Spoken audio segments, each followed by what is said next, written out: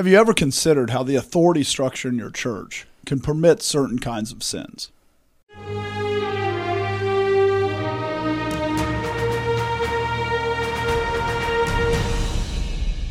Welcome to The Conquering Truth. I'm Dan Horn. I'm Jonathan Sides. I'm Charles Churchill. And I'm Joshua Horn. So there's basically three different ways that you can structure authority in the church, although there's lots of different flavors of each of them. But there's Episcopal, where you have a hierarchy, like the Roman Catholic Church. There's Presbyterian, where you have the elders rule and it's across multiple churches. And then there's Congregational, where the authority is in a specific congregation. So since God gave us authorities, and one of the primary things that authorities do is constrain sin, which of these ways are best for constraining sin? I think it's important to recognize that there's no perfect authority structure. Perfect in the sense that it constrains all sin, because fundamental to this is the idea that men are fallen, Christians are still have the old man in them, and so there is going to be sin. There is going to be, of course, wolves come into the church, and so every structure has those sinners in it, and that will manifest itself in how they relate to the authority or use the authority that the church gives them. And so we're kind of going to go through a few different authority structures, like was mentioned, but the purpose here is not to work through which is the best authority structure. That's probably outside the scope of any 1 hour podcast. But that also doesn't mean that they're all created equal, because some are a lot better than others. We're not going to be saying, well, Roman papacy, you can pick that, you can pick Congregationalism. That's not the point, to equate them all, but not to give a definitive book of church order either. I mean, one of the things that strikes me as you were saying that is you have Paul in Acts 20, and he's meeting with the elders of Ephesus and Miletus, and he says to them, I know wolves will rise up from among you. He's looking at these men that he was involved with appointing, and he still says, out of those men in front of him, he says, some of you will turn out to be wolves. So, in one sense, that should be a comfort to us, meaning that when we see them rise up among us, it's not like, well, we really messed up because Paul, an apostle of Jesus Christ, also couldn't detect it. But at the same time, it also is a warning to us that we should always recognize that there will be wolves that rise up. One of the other things that I think is relevant here is when you think about authority structures, like when we think about the government, the primary purpose of like the civil government is to constrain evil. But when you look at other forms of government, other institutions that God has created, they're actually created to do specific types of work as well. And so like a family is a center of work. The father is to constrain evil, but he's also to be industrious. And the government's primary job isn't necessarily to be directing work and to be causing specific, it's not to be in charge of the work that all these different people are doing. And the church isn't completely in that, but there's a sense where the church is the family of God. So there's an aspect of, there's a family aspect to it, there's a governmental aspect to it. And so part of, when you look at authority structures, one of the things that authority structures do is they make certain types of work more efficient, and they allow certain types of work to be done in an efficient way. And so that's part of this as well, not just constraining evil, but also that the church has a real mission in the world, and it's carried out by different. It's carried out collectively, it's carried out individually, it's carried out in units and those different authority structures, they can hinder or promote that type of work as well. And I mean, you were putting it in terms of work, and I would put it probably more in terms of discipleship, meaning the government's not supposed to have somebody come out to be a quote-unquote better person. The citizen, their point isn't to make the citizen better. The point of the family is to raise children so that they are better behaved, that they're, it's not just to constrain sin, it's actually to disciple. Right. And the purpose of the church is not just to constrain sin, it's to disciple, which ties directly to productivity. But it's not just productivity, it's actually turning them from sin, it's making them more capable, it's doing all the things that, so that's how I see the church and the family tied together. Towards righteousness. Right, not just, that's a good way to put it. And so when you think about that, the church structure, when you start to emulate a government, well, a government's purpose is a lot different than what the church and the family is. Because, yes, they're all to constrain sin. But as you said, the civil magistrate, that is really, they're the avenger of God's wrath. I mean, that's what they are. That is kind of the that's the major thing that they're doing. While the major thing of these other two organizations is more discipleship. What we have to recognize is that the church is made up of men that are saved, some, but there's always a mix of the clean and the unclean. We can't see each other's heart. We can't know that everybody's saved.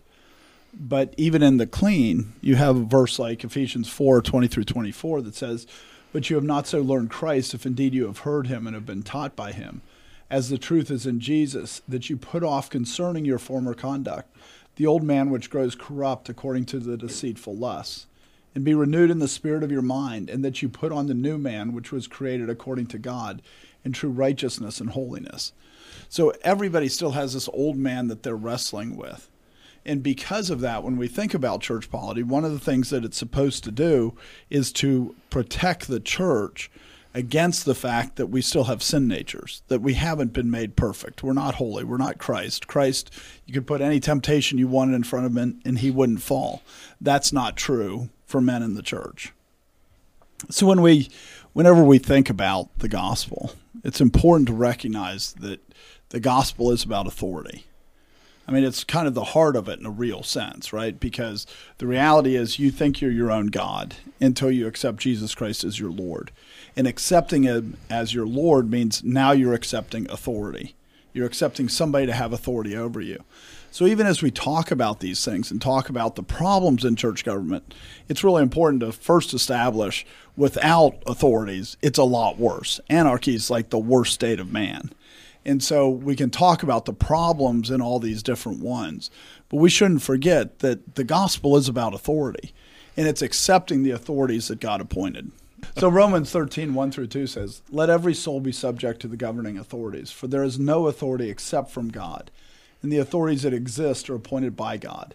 Therefore, whoever resists the authority resists the ordinance of God, and those who resist will bring judgment on themselves."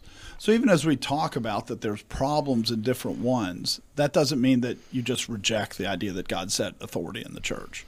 Right. I mean, if you're talking about the church, fundamental principles are God is an authority. God is the one who we should all serve.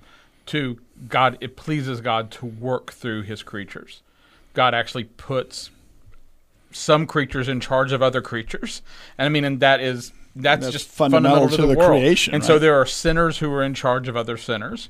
And so as you look at all these systems, you're going to see situations where sinners are in charge of other sinners. And so if you try to reject it because the church is full of hypocrites, or there are people who've sinned against me, or you're rejecting the will of God, because it is the will of God that there are sinners who have authority and they're over other sinners.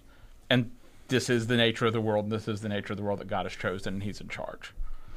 And he's not surprised when the leaders go astray, when they take advantage of their position, when they don't do what they're supposed to do, because he knew he was appointing sinners. And that doesn't give them an excuse for their sin, but it also doesn't give us the excuse to go, well, we see problems with the Presbyterian system, or we see problems with the congregational system, so therefore we're going to reject elders. No, to reject the authority that God has put in place is a sin, and it's also very damaging. It's very damaging to you. It's damaging to your family. I've seen people do this, and it's incredibly damaging when you reject the authority of the church. Another fundamental principle would be almost invariably when you hear someone complain about an authority, it would be worse if that person was in charge. And obviously there are exceptions, but the exceptions are very, very, very rare. In most situations, the person who's setting their complaint, whether you're talking about in the workplace, whether you're talking about with government, whether you're talking about in the church, the person who is complaining, it would not be better if they were suddenly put in that position. And you can do the experiment, or you can just watch yourself and look at human nature, but that's almost universally true.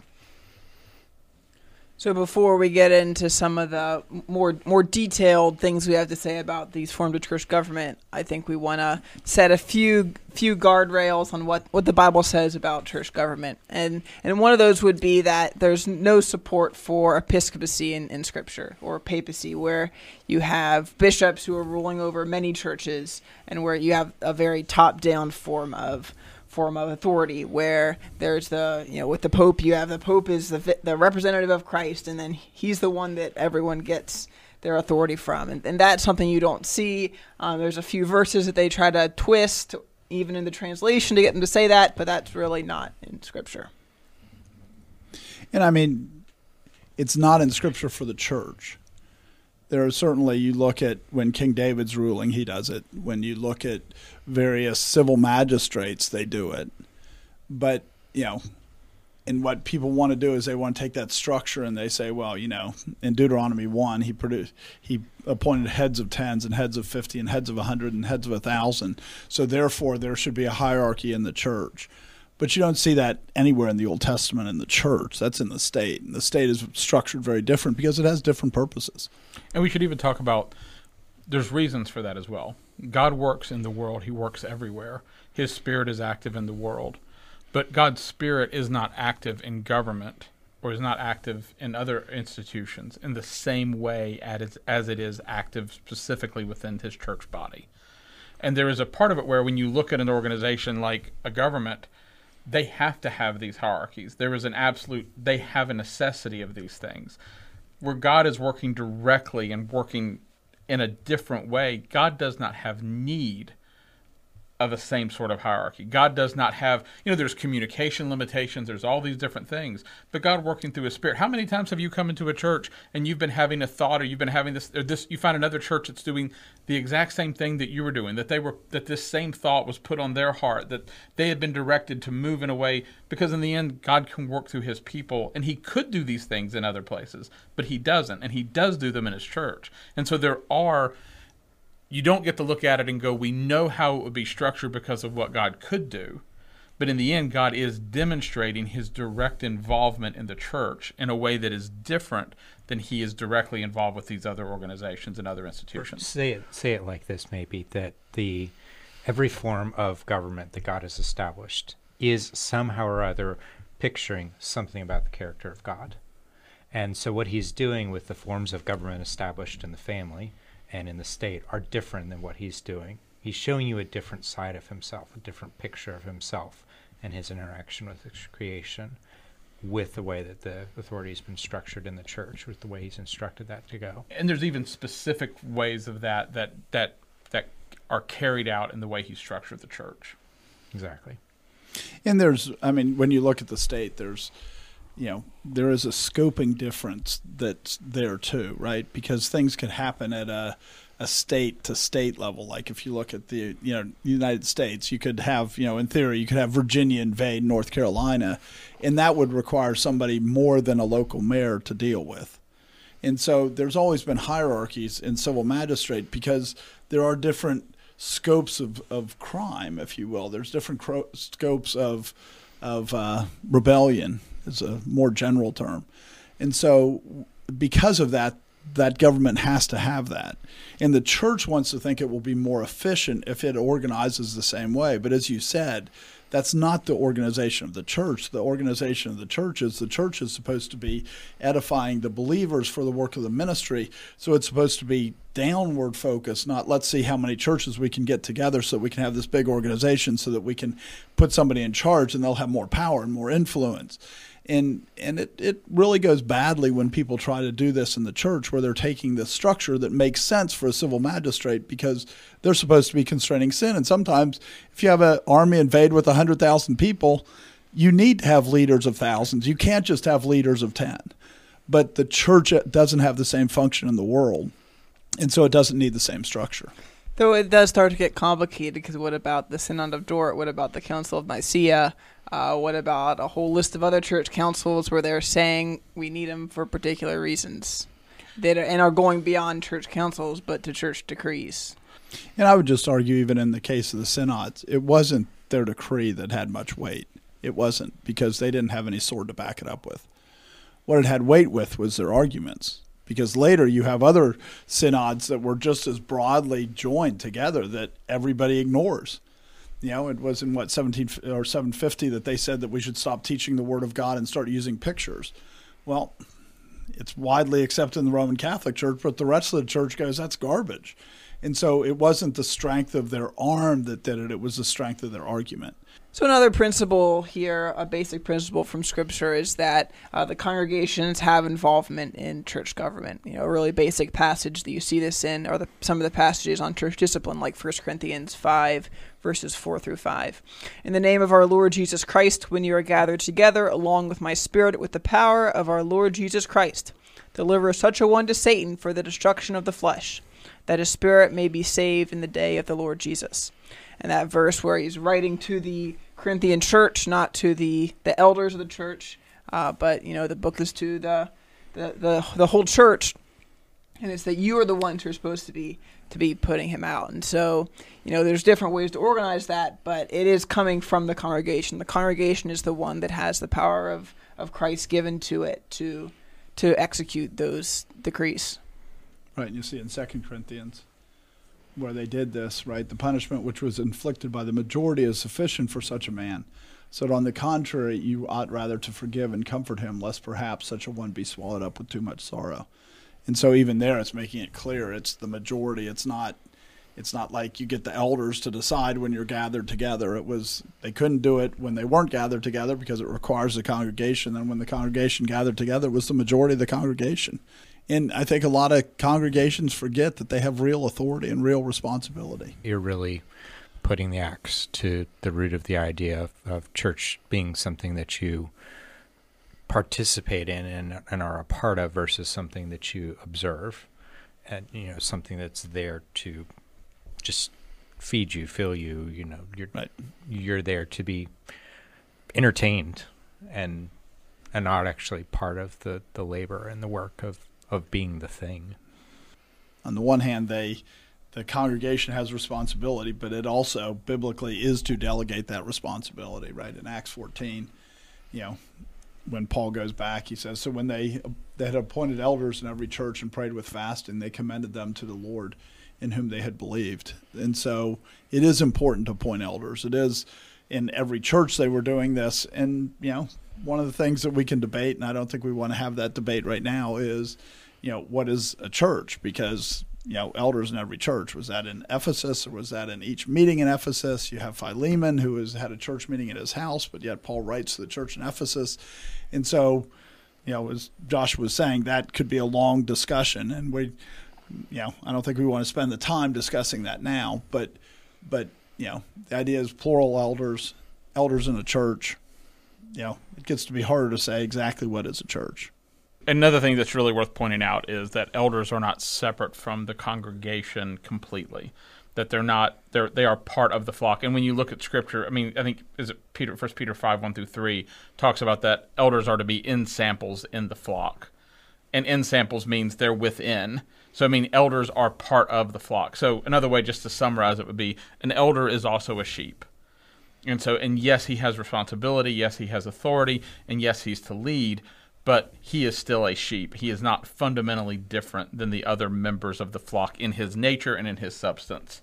And that's really important because it's easy to separate them and turn them. An elder is an older brother. And so, when you're 3 years old, when you're 1 year old and you meet your older brother who's an adult, you look at him very differently than when you're 20 and he's 40. You realize, hey, he's just a grown-up human. And there's a point where everyone should understand elders are just grown-up Christians. That's what they are. They are mature Christians who That's what they should be. That's what they should be. And making them into something more than that is really dangerous. And there's, and it's a big problem with a lot of these structures is that's exactly what happens. And one of the questions as we go through these structures is that structure inherently pushing to create the shepherds? And that's why the term elder is a better title for the office as opposed to shepherding as the work, because the elder is used throughout the Old Testament to basically mean the older people in the family, the leaders of the family that are chosen not even necessarily because of age, but they're the ones that people have more respect for. And that's why they're the leaders. And it's very much a family structure when you think of an elder. So the first of the basic types of church structures is Episcopalian, where you have, some pastor, elder over each church, and then a bunch of churches under a bishop, and a bunch of bishops under an archbishop, and then up to a cardinal, and maybe even a pope. So what issues arise when you have that type of church structure? And just to be clear, when you talk about that, you're using the word Episcopalian with a little e to include any kind of structure that has that sort of a very tiered hierarchy, not just the denomination of Episcopalians. Right. And so I think that the first problem is that you've adopted the civil magistrate view of the church, that the church is a civil magistrate as opposed to being more like a family structure where the purposes are very different. And the way you keep order, the way you keep, when you have a hierarchy like that, a lot of it is about keeping order. That's why companies have hierarchies so that the person at top can keep order of everything. And the only way that they can establish the order is by, direct influence. And so they have a hierarchy because they can't directly influence everybody. And that's just not what the church is like, because Christ gives his Spirit to everyone who believes. And so he doesn't need a hierarchy because he directly communicates with each one, which is what humans can't do. And as soon as you do that, historically, as soon as you do that, you create a big divide between the sacred and the secular. And this was a big part of the Reformation, is going, there's not a big divide between the sacred and the secular. It's, everybody who's saved is sacred. It doesn't matter if your role is to be a priest or your role is to be a farmer or to be a blacksmith or to raise children. It doesn't matter. You're still equivalent in the eyes of God, and everybody has the Spirit. I mean, one of the issues obviously with this is you don't find this in Scripture. I can't think of a proof text where you go to and it goes, this is how you have to structure. It's a pragmatic argument. It's just someone saying, I want the church to work this way, and for the church to work this way, it has to be structured this way. So therefore, we're structuring it this way. I mean, that's a real issue. I mean, the closest thing you'd have is the apostles, 12 apostles. Right. But they're appointed by God to set up the church, and you don't see instructions on here's how you get new apostles for once these apostles die.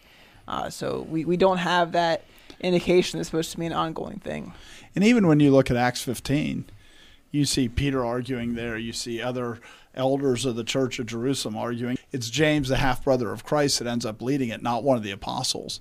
And so even there you see that there is not a strict hierarchy at all at the Jerusalem council. It doesn't exist there. That's not the way the text reads. And, in the end, I think the fundamental issue is that it starts to treat the people as if they're just subjects to be dealt with. They're just subjects to be told what to do. And that's not what John writes in Revelation that we are, right? In Revelation 1, 5, and 6, it says, "And from Jesus Christ, the faithful witness, the firstborn from the dead and the ruler over the kings of the earth, to him who loved us and washed us from our sins in his own blood and made us kings and priests, to his God and Father, to him be glory and dominion forever and ever. Amen."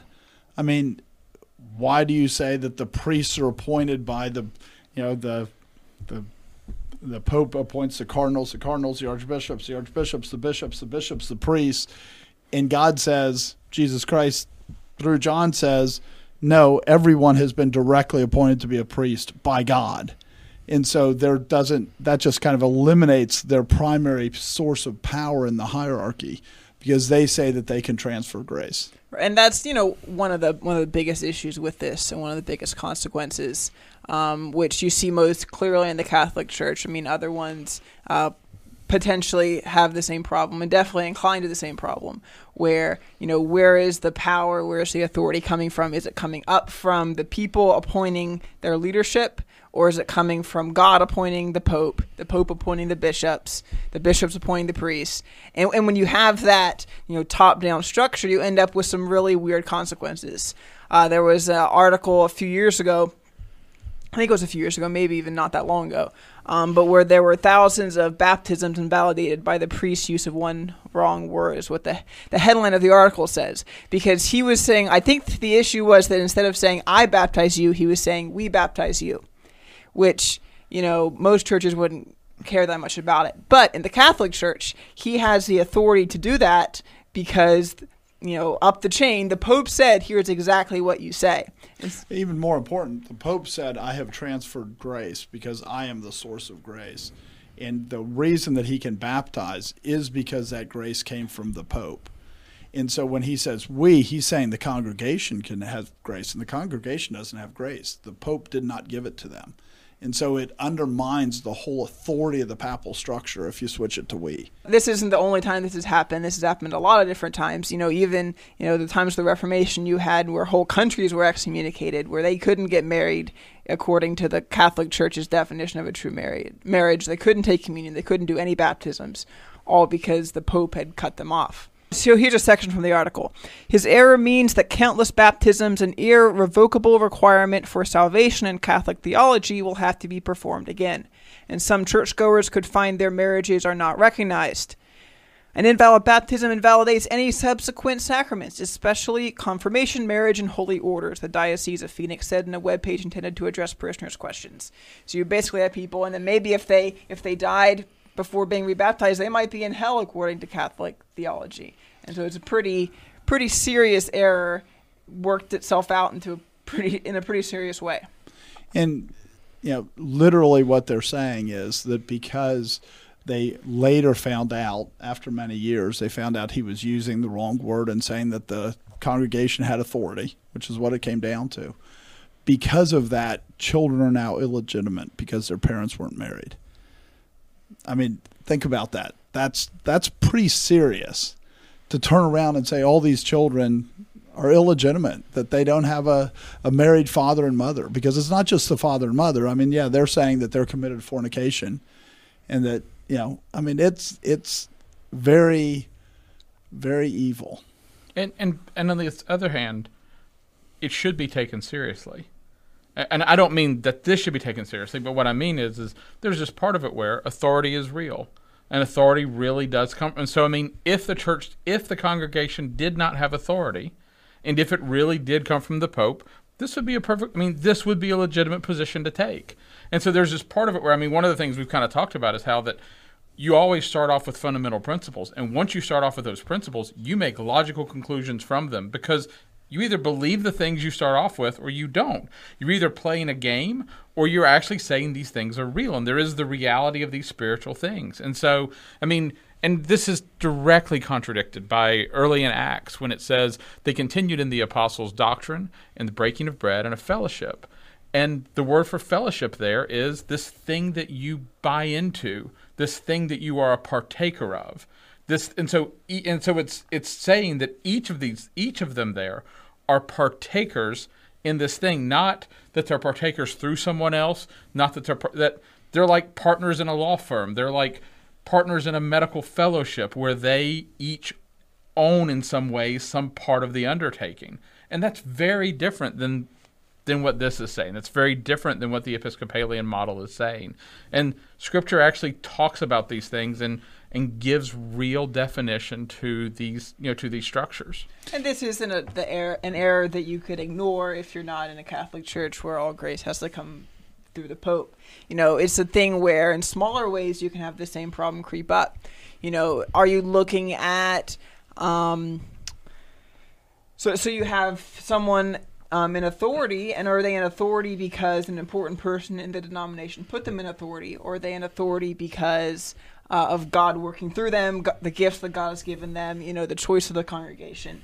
That can be a real difference. Are you looking for that touch from the holy man, the healer, to fix your problems? Are you looking even for, special recognition because you spent certain years at a seminary, and you could have it. What you're looking from the seminary is getting the grace that the Catholics say come from the Pope. I mean, it's this famous man put his hands on me, and that means something more. Right. Or I studied under R.C. Sproul Jr. I studied under this person, and not that it's wrong to study under someone or wrong to go to seminary, but it's an error that you have to watch out for. And I mean, we should just recognize the level that this goes, because, the whole pedophilia scandal in the Roman Catholic Church. The reason that the Roman Catholic Church treated it the way they did, where they covered it up, is because if the grace that the priest had was because of the Pope, and it was the Pope's grace upon that priest, when he molests the young boy, well, does that mean that the Pope can't give grace? Because that's why he's a priest, by the authority and the ability of the Pope. And so they can't expose it, because if they do, that shows the Pope's a fraud.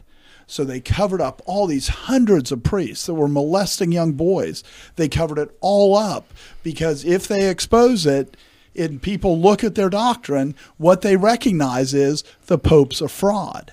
And so it has real costs. And like you were saying, it has real costs now. You have these leaders that are famous, that are well known, and that they have a following, and people hide the sins of the following because they're going, I received grace from them. I got my power to follow after God from them, so we can't expose their sin. And so there's a lot of sin that gets hidden in the church because people aren't willing to say anything because it will bring down the man of God. And germane to our topic and the way that we're approaching it, it's the structure of this kind of church that enables the church to think that it's got the authority to deal with that kind of sin within its own walls, and however it decides to deal with it, well or poorly, but that's a sin that, hey, that this church is structured like a state. Because it's structured like a state, it can execute judgment like a state. Instead of saying, hey, this particular sin is a crime that's beyond the scope of what we've been given to deal with. We'll deal with the part of it that we're supposed to deal with. We'll deal with the man as a sinner. But he also needs to be turned over to the state to deal with. And the problem that you've got, and it's a problem that goes way back, it's when you start structuring a church like a state, eventually it's going to start behaving like a state. That goes way back. I mean, you have times when you have, papal armies. I mean, that just doesn't make sense. I mean, you can't imagine a Southern Baptist army, I guess. But unless they're going to Disneyland. right, with their crockpots. And then you have, say, something like the Anglican structure where the church is just an arm of the state. And so it's just another way that the state decides to exercise authority, is not just through civil magistrates, but now in a sense that there is a muddying of the distinction at the authority level between the secular and the sacred, where there really needs to be a separation. Right. So, and that creates all kinds of problems when you start to mix that, because all of a sudden, under the civil magistrate, everybody is under the civil magistrate. Under the ecclesiastical magistrate, really the only ones that they have direct authority over are those who believe and those who profess belief. And so all of a sudden you can't tell the difference, because if it's the king that's appointing the local bishop or the archbishop, guess what? Now everybody in the country is under that archbishop, whether they're professing belief or not. Everybody has to profess belief because the authority of the king is over them and putting them in that position. So you almost always get that you fill the churches with people that are unbelievers. And that's something that, these days with the secularization of modern society, you don't really have as much, where, because you're an Englishman, therefore you are an Anglican, no matter how often you get drunk and the whole list of sins. That's something that, while there are problems with sin, we don't have that connection between citizenship and church membership these days so much. But I think you can have some related problems where, your standards of doctrine, your standards of holiness, there's a tendency to degrade them because you're in a big denomination with strong, with a variety of positions on those issues, and you can't be saying that, this particular practice is, heretical because you're in the denomination. I mean, this is most clearly seen again in the Catholic Church, where you have people,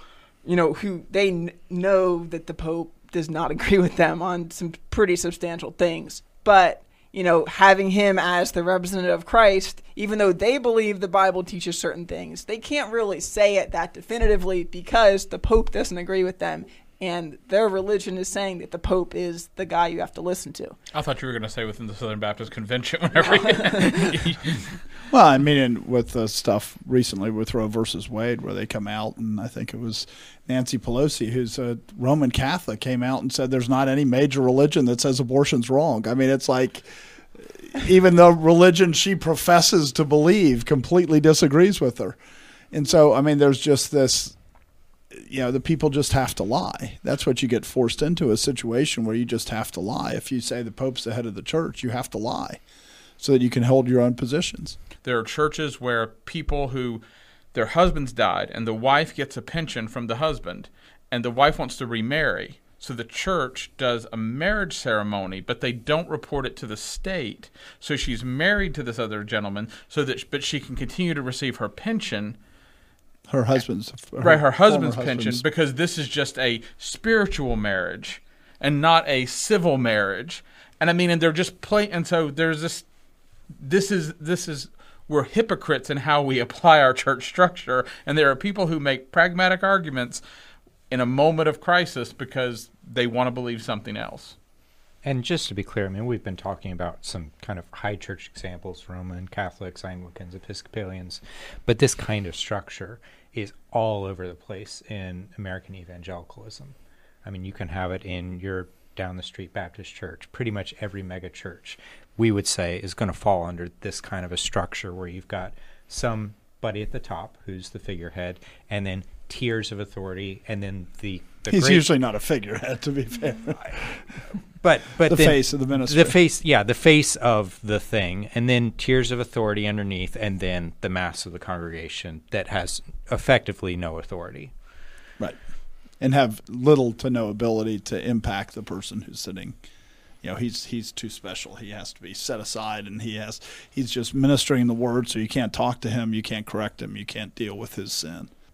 Right. You have some churches where people have gone and looked at the documents and, what their constitution and whatnot, and they've come up with this is actually this guy's organization. Like, you can't remove him as the pastor. He is the guy.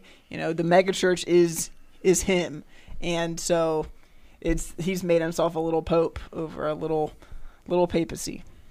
As we talk about this, I just got back recently from Nigeria. And you look at Nigeria, most of the missionaries that went over, they were Presbyterian, they were Pentecostal, they were Baptist. Usually that's what their background was, so they were not hierarchical.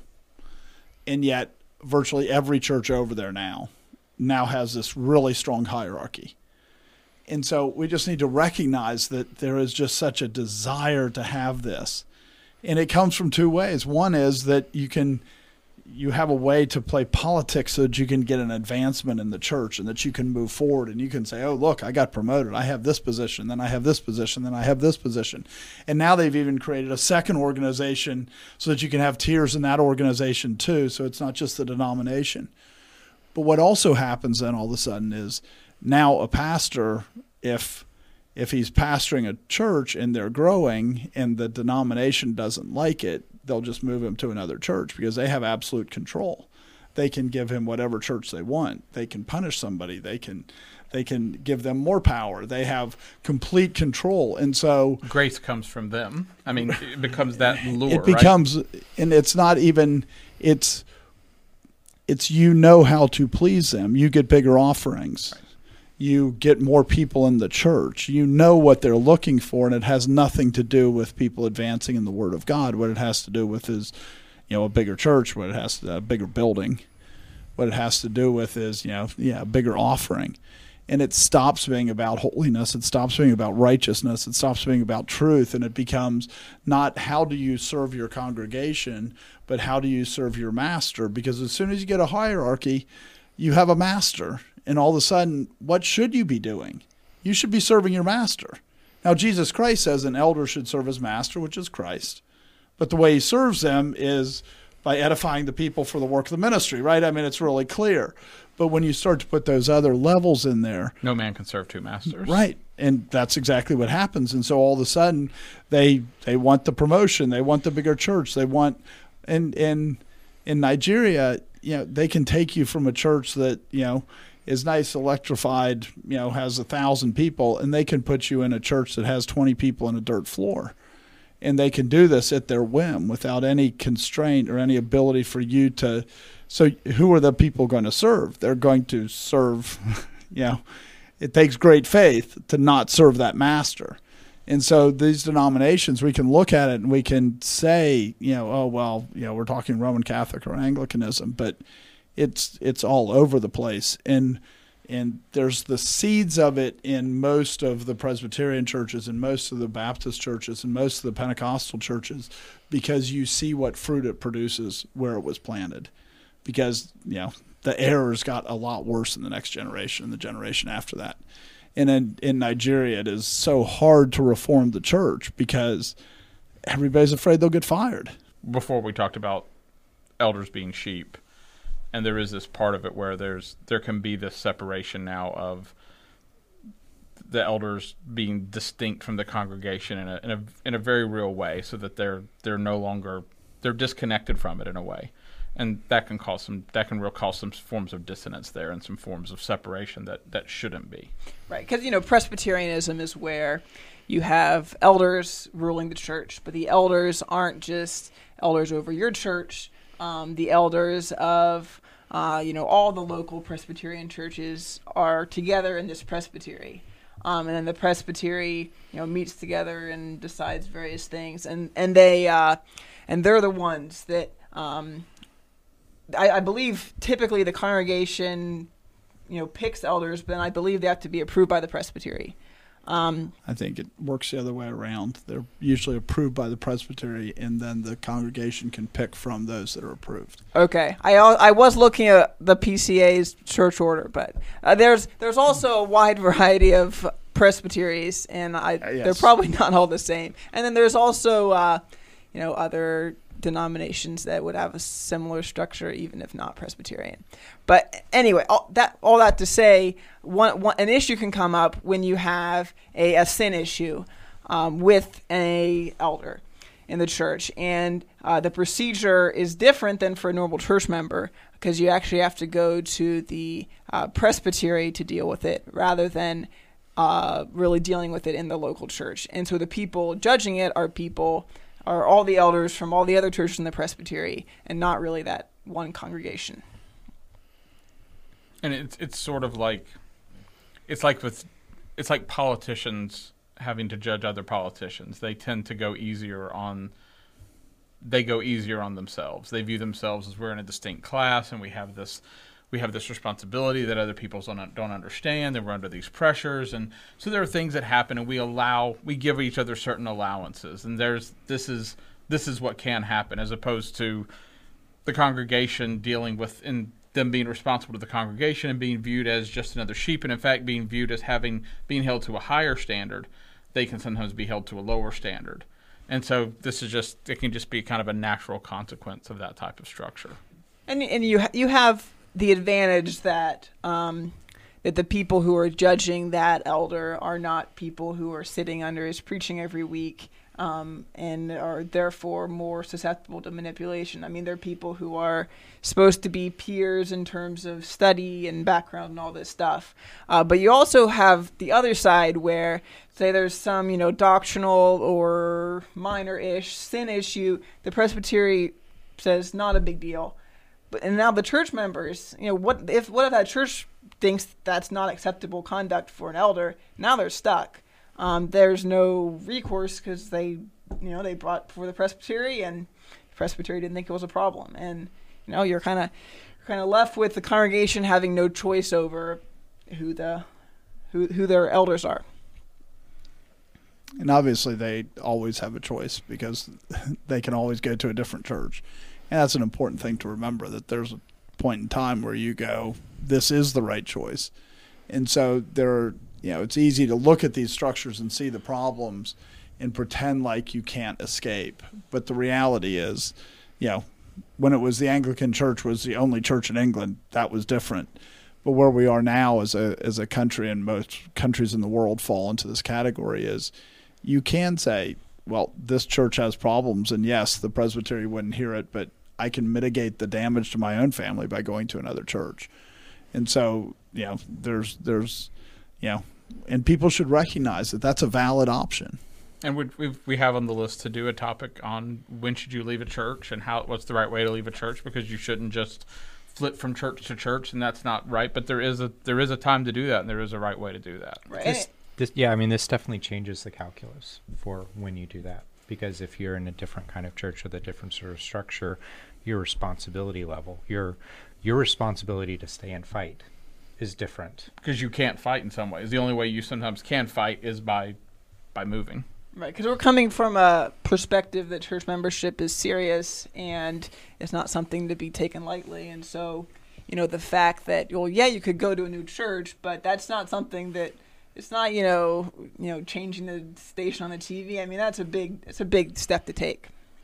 And again, like I said earlier, there are these things where people object to things sometimes because they say there's impracticalities in them. If God prescribes something, God can overcome the impracticalities through his Holy Spirit. And the other thing I think we said from the beginning was, you're never going to have a model that eliminates sin, because man is there. You're dealing with sinners. You're dealing even with the unsaved mixed in among the saved. And so you're not going to have a scenario where you don't have problems. I mean, sometimes the impracticalities there are a feature, not a bug. We talked about stoning earlier. Stoning is not the most practical way to kill somebody. If you want to do capital punishment, it's just not. Guillotines and lethal injection and firing squads, all so much more practical. But what is it that you're trying to accomplish, by putting these sorts of things in there that may look like they're slowing down the process? That might be God's intention. Right. And I mean, one thing that I'll say about, the Presbyterian thing is, you kept saying it's local. The biggest problem that I have with it is it's almost never local. It's usually a pretty, it's at least a few hundred miles for most presbyteries. That's not local. The people don't know. And so the people that are making the argument, they might go and say, well, in Jerusalem, they all got together. All the elders got together in Acts 15, and they all met together and they discussed it, and so they made a judgment. But that's a lot different than what presbyteries look like today. I mean, PCA is huge, and even though I think they have subsections that would be the ones that would hear, there's still a broad swath so that most of the people in the congregation don't know most of the elders, as opposed to if you had it where it was small enough so that there was intercommunication between, so everybody knew, then you could start to say, I trust this man's judgment. And we are supposed to trust people's judgment. They don't necessarily have to be sitting in church with us to say this is somebody that's qualified to judge.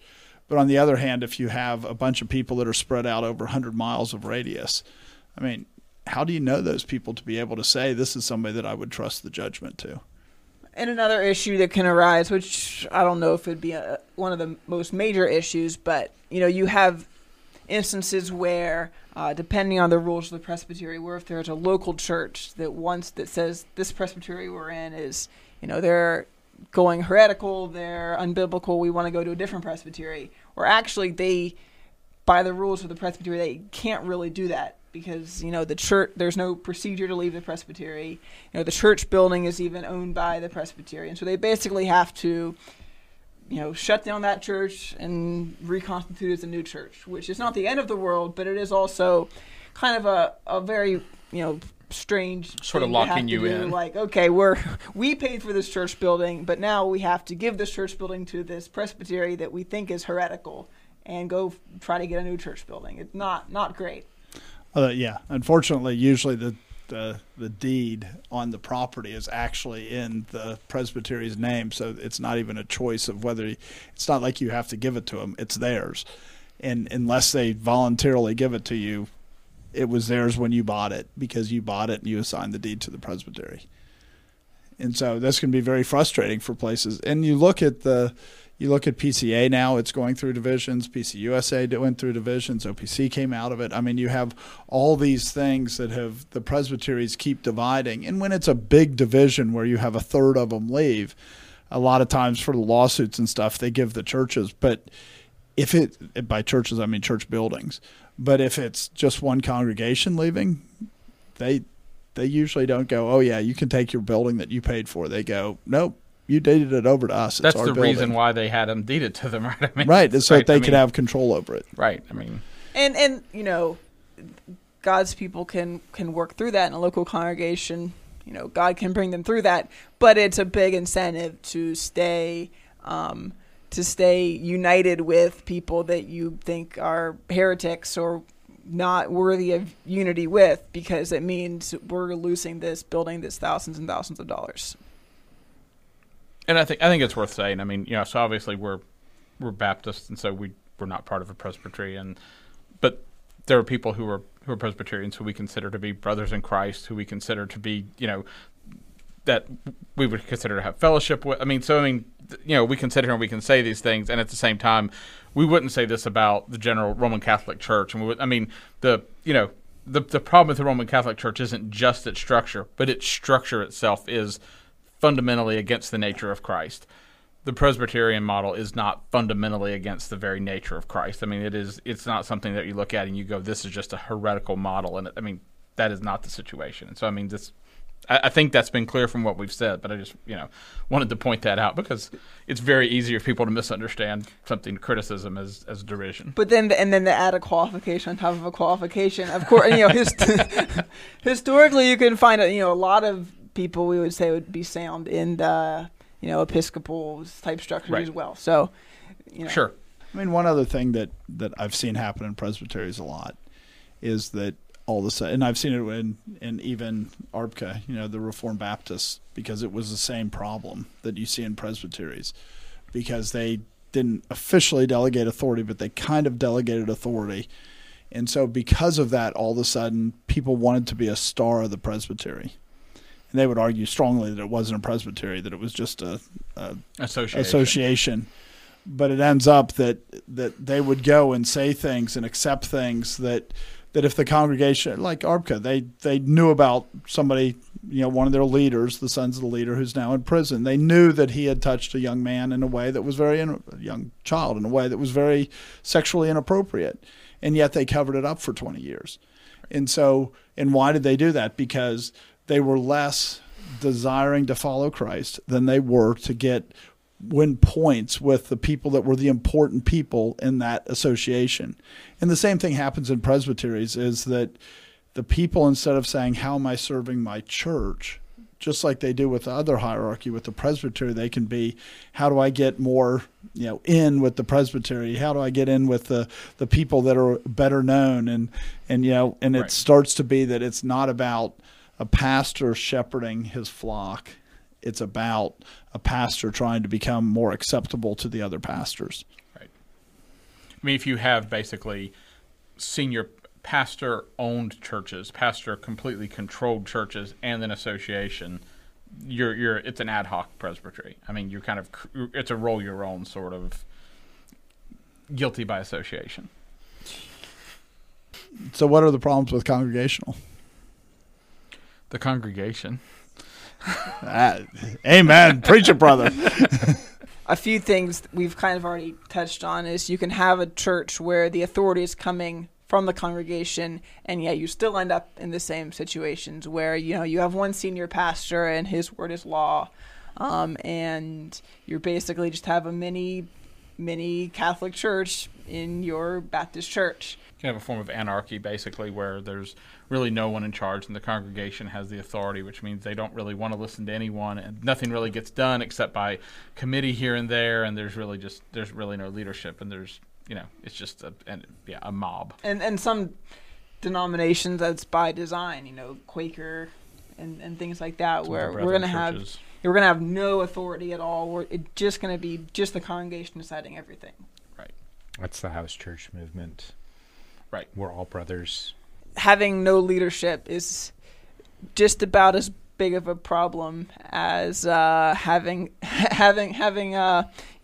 bishops, because both of them are saying we're going to come up with our own structure, divorced from the structure that God gives in Scripture. I mean, because you do see churches in Scripture that don't have elders at a particular time, but you clearly have instructions that you do need authority. So long term, your plan needs to be, there needs to be authority in the church. It's not everyone doing what's right in their own eyes.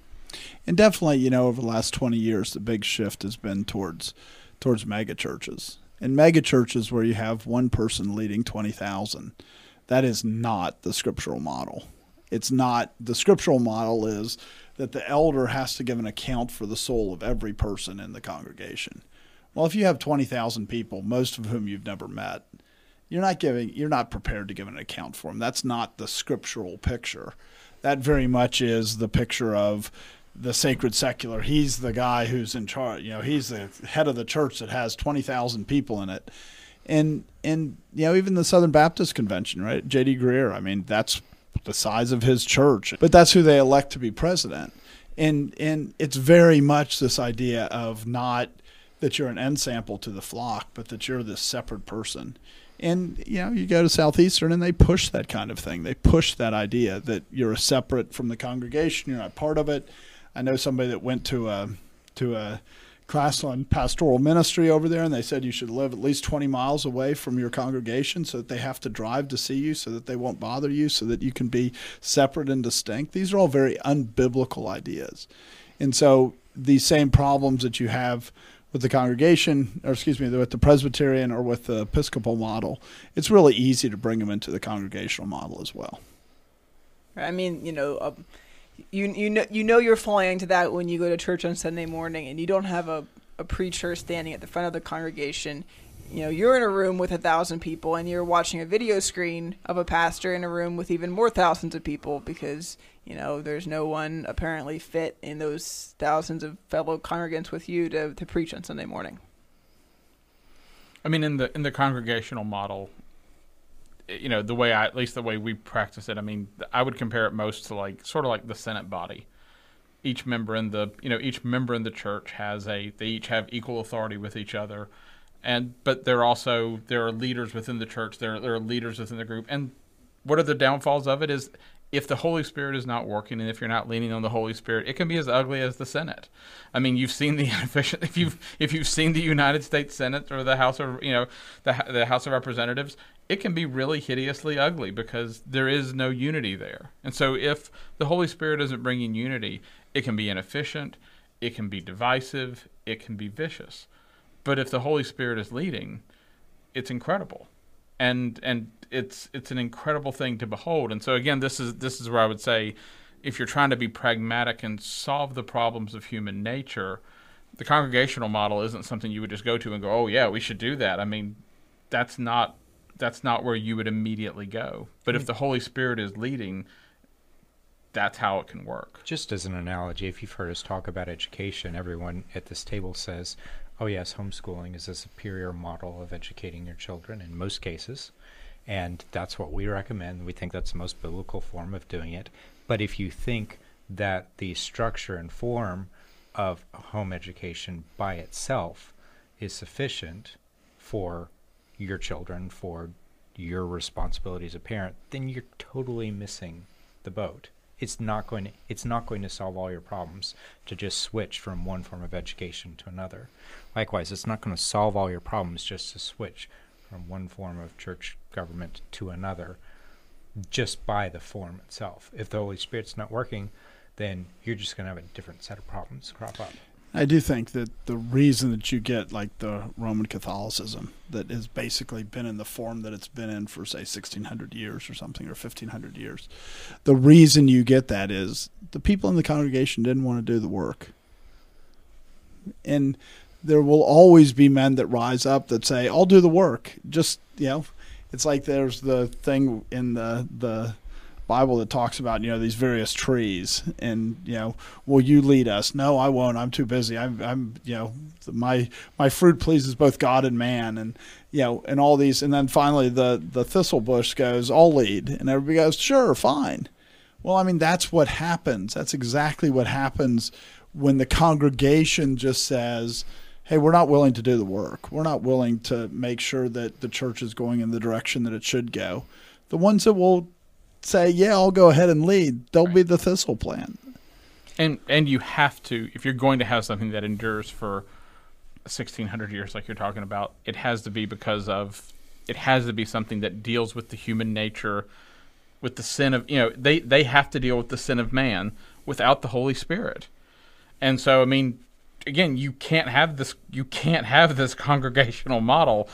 It doesn't work without the Holy Spirit. I mean, it really does start to tear itself apart. It really does start to cause these problems. And so, I mean, it's one of the reasons for the lure of the other is you can induce this sort of top-down form of stability. You can regulate things more.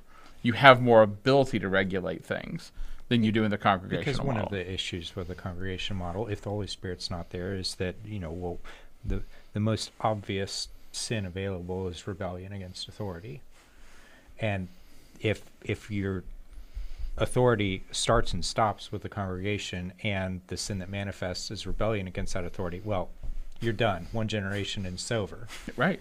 And that's one of the things that rebellion to authority can manifest itself is that the moment the church doesn't do what you want. Because, you think we're congregationalists, that means I have authority. And so the moment that, you get rebuked in sin, you don't like something the pastor does, you get bored with his preaching, you just go find a new church. And that's something that, these days is not just a congregational problem. It's, every denomination has church hopping, where you just go wherever you feel like people are doing what you want them to do. But it seems to me that the most classic way to rebel is actually you have authority, and the way you rebel when you have authority is you don't exercise it. You just sit back. That's the most classic rebellion, and that's how you get the Presbyterian model that wants to delegate it all to the Presbyterian. That's how you get the hierarchical model, is because the rebellion against authority isn't like raising up a pitchfork and going to war against it. It's, I'm going to rebel against authority. I'm not going to do the things that I should do. I should be exercising authority, and I'm not going to. And that's the most common form of rebellion. Right. And that's how it quickly degrades into these other forms, because you don't want to do the work. I think there's also a lot of details in a lot of congregational churches that would be worthy of criticism, probably not at this point, this moment. But you have a lot of issues with things like, the congregation decides it's going to order things however it wants to, and so the people really running the church isn't the pastor or the elders that they put in place. It's the pastor search committee, which is now headed by people who there are no scriptural qualifications for, and if there were, they would not meet them, and they're the ones running the church, and the pastor knows he can't say certain things or he's going to be fired. And because the congregation is saying, we know what we want, and if you're not it, you're out. And I mean, I don't know if it's true anymore because there was a movement away from it, but I know, 25 years ago, like 98% of Baptist church were really run by the deacons. And they didn't have to be qualified the way an elder had to be qualified. All they had to do was, you had to trust them with money. And so the church became completely monetarily focused because the people leading it, that's what their qualification was. We trust them with money. And so that creates real problems where all of a sudden you've exalted financial things over spiritual things because the qualifications for the elder are largely spiritual. And the qualifications for the deacons, there's absolutely spiritual things that I'm not saying there aren't. But, part of it when people look and say, in Baptist churches, when they go, that would be a good deacon, they go, yeah, I trust him with the money of the church. And if you're going to paint broad brush, I think there would be typically lower requirements for doctrinal standards for the pastors of congregational churches, where even bad presbyteries often you need to say you hold to the Westminster, but a lot of other churches, their doctrinal statement is very, very thin that the pastor has to actually sign on to. Right. There's the other check when you have a presbytery, that the presbytery can go can go heretical. But a lot of times what it does is it stops individuals from going heretical. And so it does take longer to shift the presbytery. And you see that. You see that in like adopting, women in ministry and things like that is, yes, presbyteries do this, but those battles have been fought for decades in the large American presbyteries. Well, some of the Baptist churches, in a few years you can flip them over. I mean, the church that we went to, they did, and then they didn't, and then they did, and then they didn't, and it kept flipping depending on who was in the congregation. And it wasn't that they were standing on the Word of God. It was, it was whoever was charismatic and whoever was leading and whoever would push the issue. And so, again, it was, it makes it a lot more fickle. Yeah, versus, you could go into Anglican churches and say, here's stuff from your theology that was adopted hundreds of years ago that you're violating. You could even go into Catholic Church and say, here's things that the church fathers said that you're violating. And you don't have that. When you have no structure, you could not. You don't have that in ways that could be useful. One of the other things I know that I grew up in independent Baptist churches, and so not only was it congregational, but it was independent in an even greater sense than others that have associations. But it's very easy to make you feel like you're not part of a larger. You're not part of the. There is no universal church. That there is no body of Christ that you're connected to, and that with the Catholic Church, first of all, it's baked into the name, and then there's the sense of that there is obviously this top-down organization, so you're part of this huge organization, and then again with the presbytery, even though they may be far from you, you're connected to things that are far from you and close to you, and that are worldwide, and so there is a sense of both the size and grandeur of the church. It's very easy it can both make you feel isolated and make the Church of Jesus Christ feel very small. And so there can be a real negative there. Yeah, I think if you're going to point fingers at our church, that would be one that's easy to do, is you don't have a lot of connection with other churches.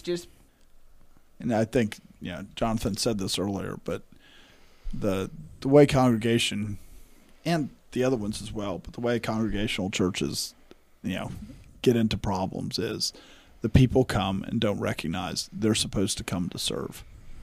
Instead, they expect to sit there and have people feed them. As I was thinking of a Bible verse, the verse that came to mind was Numbers 16:3. And they gathered themselves together. This is about Korah. They gathered themselves together against Moses, against Aaron, and said unto them, Ye take too much upon you, seeing all the congregation are holy, every one of them, and the Lord is among them. Wherefore then lift ye up yourselves above the congregation of the Lord. And it's kind of the opposite example. Because when Korah was doing it, he was in rebellion to Moses because Moses did have all the authority. But now God has made us kings and priests. And when we say, well, we're going to just lift this guy up and put him up there and not say, wait a second, the congregation of the Lord is holy, then we're failing kind of in the opposite way that Korah did. He tried to usurp authority that he didn't have.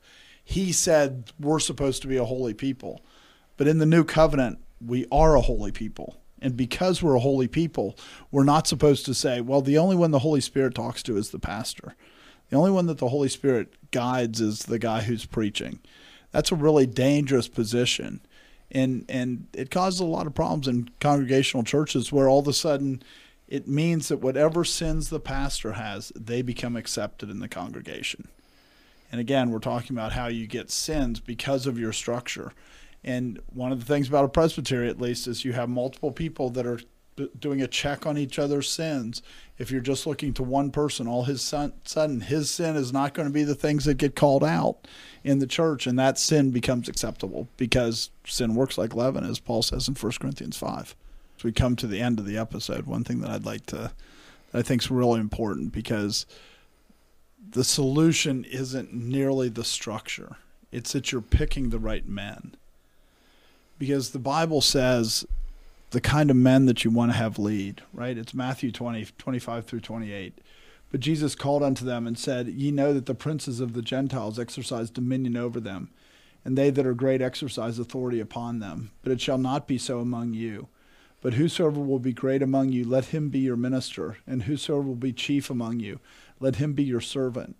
Even as the Son of Man came not to be ministered unto, but to minister, and to give his life as a ransom for many. Too often people are looking for pastors and they're going, we want him to be charismatic. We want him to be friendly. We want him, the kids to love him. We want, blah, blah, blah, all these things. And they forget that if the primary qualification isn't that he wants to serve, then he's not qualified. If he doesn't want the job to serve, if he just wants it to get the paycheck, if he just wants it to have a vocation, if he just wants it to be up at front, if he wants it for any of those reasons other than to serve, it doesn't matter what the greater structure will be. It will break down because the wrong man was chosen to begin with. So as we discuss these things, you can have an Episcopal structure, you can have a Presbyterian structure, you can have a congregational structure. But the issue is, do you want to serve God? Does the congregation want to serve God? Does the pastor want to serve God? Because the structure can mitigate it. It can slow down the decay.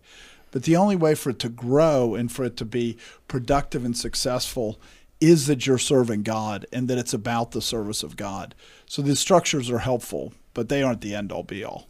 Believing in Jesus Christ as your Lord, that's the end. Thanks for joining us.